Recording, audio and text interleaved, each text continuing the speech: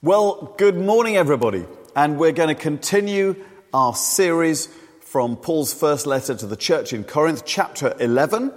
And it's on page 152 of the church Bibles. And it's all about the worship life of the church in Corinth. Paul is writing to them about some issues. And I'm sort of subtitling this talk, "Are you serious?"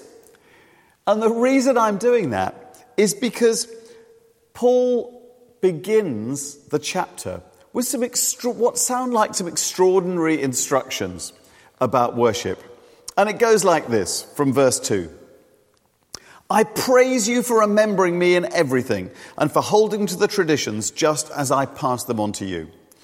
But I want you to realize that the head of every man is Christ, and the head of woman is man, and the head of Christ is God. And every man who prays or prophesies with his head covered dishonors his head. But every woman who prays or prophesies with her head uncovered dishonors her head. It is the same as having her head shaved. For if a woman does not cover her head, she might as well have her hair cut off. But if it is a disgrace for a woman to have her hair cut off or her head shaved, then she should cover her head. A man ought not to cover his head, since he is the image and glory of God. But woman is the glory of man. For man did not come from woman, but woman from man. Neither was man created for woman, but woman for man. It is for this reason that a woman ought to have authority over her own head, because of the angels." Now, the first time I read this, and probably for several times, my main reaction was, "Are you serious? Men can't have long hair. Women can't have short hair. To have long hair uncovered is a disgrace. To shave your head is a disgrace. And in some extraordinary way, this is because of the angels. What on earth is Paul going on about?" And on top of that, Paul says in verse 3 that the head of every man is Christ, but the head of every woman is man, and the head of Christ is God. That sounds a little unequal. And some have used this passage to claim that Paul was a chauvinist, that he considered women inferior. So this chapter is difficult. But it's very good news for Bible teachers, vicars and preachers, because it keeps us in a job trying to explain it. So here goes. And along the way, I think you're going to find some interesting surprises. And the first fascinating insight is in the first verse, verse 2. Because there is a huge myth, particularly in charismatic churches, that worship should be unstructured, unplanned, spur of the moment, spirit-led, spontaneous, and that somehow tradition is the enemy of good worship. Let's read verse 2. Paul the Apostle says, "I praise you for remembering me in everything," and for what? "For holding onto the traditions just as I passed them on to you." Wow, did Paul really say that? Writing to the most charismatic of all the New Testament churches, he commends them for holding to the traditions just as Paul had passed them on to them. That's a surprise, isn't it? So the first thing we discover is that there were dearly held traditions which were taught by the apostles and passed down from the apostles to the churches, and that the apostles were very keen should continue on in the life of the church. And what's more, Paul gives the Corinthian church a pat on the back for holding on to these traditions. So, it's a good start. They've started well, but very quickly, in verse 3, Paul dives into some fairly deeply theological stuff to support something he's going to say regarding hair and head coverings in relation to worship. So why does he do this? Well, I've drawn from the commentaries of Anthony Thistleton, David Pryor and Tom Wright. And drawing from all of those, here is my answer.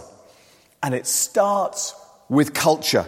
Because Paul talks a lot about what people should wear during worship, what they should wear on their head. And of course, what you wear is often closely related to culture. Corinth was effectively Roman, Remember, it had been destroyed 100 years earlier and rebuilt by the Romans with Roman planning, Roman architecture, Roman governance and culture. And in Roman culture, men and women wore very similar types of clothing, usually long robes of some description, but with one difference. Women, particularly married women, wore some kind of headdress, or we might call it a hat, but some kind of head covering which covered their hair. It was a sign of propriety, that she was married, that she was faithful to her husband, that she was unavailable to other men. That was the culture of the day. Now, some women wore their hair loose and free, but these were mainly available women, like the shrine prostitutes from the temple of Aphrodite, while others had their heads shaved, particularly slave women who had no choice, and it was a sign of shame. In Roman society, all women of any class were considered inferior to men and would not be included in public discourse or debates. Their word was not considered of value like a man's. Sorry, ladies, but that's how it was. So now imagine this, church in Corinth, embedded within this culture. Paul has brought a message of salvation, of healing, of freedom, of reconciliation, a message which has actually emancipated women hugely compared to before. And the women in the church in Corinth, we see from verse 5, are actually leading the prayers, leading prophecy in the church. In other words, bringing the word of God in the church services. Something totally unheard of in the past. And Paul wrote to another church in Galatia that men and women are all one in Christ Jesus. There are no second-class Christians. This was revolutionary. So, far from Paul being a chauvinist, in the culture of his day, Paul was a liberator of women. So then, why does he bang on about head coverings and man being the head of the woman? Well, clearly, what had happened was that in this newly emancipated life of women in the church, some of them were taking their newfound freedoms a step too far. And were probably, we don't know it for sure, but it seems very likely that they had started to uncover their heads, uncover their hair during public worship, even while they were praying and prophesying. Now, that wouldn't matter in St. Matthew's in 2018, but in a city and a culture where to uncover your hair meant you were sexually available, can you imagine how distracting that was for both the men in the church and for the married women who perhaps had husbands present with them in the room? It's really hard to draw the modern equivalent, but I think it would be a bit like all the women at St. Matthew's turning up to church wearing bikinis. Now, I know the weather is hot at the moment, and you might feel like turning up to church in a bikini, but believe me, God would not get worshipped very much if that happened. Do you see the problem? And so in that context, Paul appeals to the creation order in Genesis 2, where God breathes life into the first man, and then the woman is formed from the man. And so he concludes that the head, the source, if you like, of every woman is man, particularly that the head of every wife is her husband. And of course, since the head covering was a sign of being a woman of propriety in that culture, and probably a married woman, Paul is asking the women not to remove their head coverings, not to uncover their hair and let their hair down when they're worshipping God, because it's not going to honor God. It's just going to distract the others. And finally, on this point, what about the angels? Why does Paul write in verse 10 that a woman ought to have authority over her own head? Some translations say a sign of authority over her own head. Because of the angels? Well, we don't know exactly. But the most popular interpretation of this is that the early church believed that when they worshipped God, the angels were present, worshipping with them. And many people would say that they believe that today, as I do. And so it was even more important that honor was given to God in the presence of the heavenly host of angels as they worshipped. Now, of course, In Western culture today, a hat or a head covering is no longer considered a necessary sign of either being married or especially honouring God. And so we interpret this scripture not as an eternal command of God for women to wear hats in church, but as an important mark of glorifying God in the culture of first century Corinth. But it's not irrelevant to us, because it begs the question, does the way in which we dress and speak and act when we come together in public worship honour God and not distract others from worshipping? Do we perhaps on occasions show off our freedom to worship in ways that distract others from meeting with God by how we dress, how we act, how we speak, how we sing? I don't know. I don't pretend to know the answer, but it's a good question to take to the Lord in prayer. I remember many years ago, a young lady coming to a service in another church wearing a very short miniskirt. And I am convinced that when she went forward for communion, I was not the only man in the room distracted from worshipping God. I also remember a man who had an upfront role in church who wore such threadbare old clothes which were falling to bits, huge gaping holes, threads hanging all over the place, really looking like a tramp. And do you know what? I wouldn't have minded if he was a tramp, if he was very poor, but we all knew he owned perfectly good clothes. I knew he didn't go to work like that. And you just got the feeling that he was drawing attention to himself by somehow showing that he was super spiritual wearing these threadbare clothes. That's the first subject Paul covers in this chapter.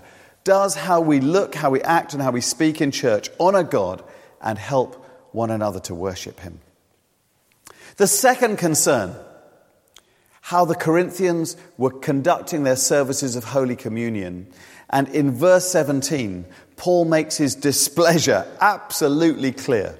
In the following directives, I have no praise for you, for your meetings do more harm than good. Ouch, that must have hurt. So what's going on? Well, once again, it's probably more helpful to start with the context of church life. The church met in people's houses. There were no church buildings for the first couple of 100 years of church life. All churches were house churches. And in order to have a place big enough for the church to meet, that meant meeting in the houses of the better off. And we know from both archaeology and ancient manuscripts that if you were a middle-class Corinthian, your house had effectively two reception rooms. One was called the triclinium, which was an inner sitting room, dining room used by the host and favoured guests, which was furnished with couches at which the guests would recline and eat and chat. And the second room was called the atrium, which was more of a hallway or courtyard, which included a pool in the centre for catching rain. And because it had no couches, it could accommodate up to about 30 less esteemed guests who would sit or stand in what amounted to an overflow room. So, back to the passage. From verse 17 onwards, which we read out, Paul complains that there are divisions and differences between the church members because when they come together to share in bread and wine, some of them go ahead with their own private suppers, while others, probably those in the overflow room who arrived later, remain hungry. Many theologians have speculated that those better off with more leisure time were gathering for a sumptuous meal together beforehand in the triclinium, while the working classes who had to hurry on after finishing work, who had little means, perhaps slaves as well, were arriving later to find that they were excluded from the meal. And Paul says in verse 22 that this behaviour they are displaying is despising the church of God and humiliating those who have nothing. Now, of course, there's a general lesson here for many of us who are fortunate enough not to need food parcels or universal credit or other assistance, that we should be generous and inclusive and hospitable to those who are not so well off. And the question it poses to us is this: are there more subtle ways in which we create divisions within the church that make some people feel, I don't belong here. Again, I don't pretend to know the answer, but it's a question worth asking, particularly as we, at St. Matthew's, we know that we want to try to build a more close-knit and interdependent church family. But there's something much deeper going on here which concerns Paul a lot. And it's about the casual attitude of these Christians participating in the Lord's Supper. What we read in verses 23 to 26 is the earliest recorded liturgy of the church. And you'll recognize it because we use these words, or very similar ones, whenever we come to communion. Because Paul writes this, "For I received from the Lord what I also passed on to you. The Lord Jesus, on the night he was betrayed, took bread, and when he had given thanks, he broke it and said, 'This is my body, which is for you. Do this in remembrance of me.' And in the same way after supper, he took the cup, saying, 'This cup is the new covenant in my blood. Do this whenever you drink it in remembrance of me. For whenever you eat this bread and drink this cup, you proclaim the Lord's death until he comes.'" The Lord's Supper was a precious reenactment of Jesus' Last Supper with his disciples. And the early church had established particular traditions of words and actions for that reenactment. Paul makes it very clear in verse 26 that whenever you eat this bread and drink this cup, you proclaim the Lord's death until he comes. And in that one sentence, he says that communion is both a remembering of the death of Jesus, in other words, placing ourselves again at the foot of the cross, and also a look forward to Jesus' promised return. That's why Paul is so upset with the un-Christ-like behavior of some of the Corinthian Christians who would rock up to a church meeting, gorge themselves on a sumptuous meal, while leaving the poorer members outside in the overflow room with empty bellies to go hungry. It's a travesty, says Paul. And in the final 2 paragraphs, he tells them they're guilty of sinning against the body and the blood of the Lord, that they should examine themselves, that they should discern the body of Christ. In other words, have the care and respect of every member of the church, including Christ as the head, and act accordingly, or they will bring judgment on themselves. Now, it's easy to say, great, that's really interesting about the church in Corinth, but we don't do anything like that. We turn up on a Sunday morning after having had breakfast at home, if we so felt like it, and we share the bread and wine of communion together. This doesn't apply to us. So what does it say to us? Well, one thing it says is that when we come together to worship God as Christians, there is a central point that we are proclaiming. Namely, we are remembering that Jesus died for us. When you eat this bread and drink this cup, you proclaim the Lord's death. We're reminded that once we were sinners without hope, but that now, through the death and resurrection of Jesus, we are forgiven, saved by the grace of God in Jesus, set free and transformed by his love to become more like Christ. On the Alpha course this week, we were introduced to a man by the name of Graham Seed. I'll finish with this story. He and his mother were abused and beaten by his father when he was a child, and by the time he was in his late 20s, he was up on a murder charge himself. He's never forgotten the words of his mother when she told him, "You're worse than your dad," because he knew how bad his dad was. And after many stretches in prison for repeated serious crimes, he was eventually released and became a homeless, alcoholic beggar on the streets. And from time to time, a group of local Christians used to come and tell him of the love of Jesus, and he used to chase them away. But one day he collapsed with failing internal organs, and he was put on a ventilator. He was in a coma until the doctors told his family they could do nothing more. He was effectively dead, and they should allow them to turn off the machines and let him die. The Christians who had known him on the street heard that he was in hospital, very ill, and persuaded the family and the doctors to let them pray for him before they turned off the machines. And as they laid hands on him and prayed, he woke up. He subsequently went on an Alpha course himself. He asked Jesus to save him from the pitiful life that he'd been leading. He joined the church. His life was transformed. He lost his hatred, his anger, his addictions, and for almost the last 20 years, he has dedicated his life to visiting prisons and helping others to find salvation and new life through the death and resurrection of Jesus Christ. And this is why Paul is so upset. The cross of Christ should be transformational in a Christian's life. But some of these Corinthians were acting like selfish, greedy, self-important, and obviously untransformed people, making a travesty out of the sacrifice of our Lord. And so before we come to communion, we should examine ourselves. And who should come to the table? Is it only those who are confirmed?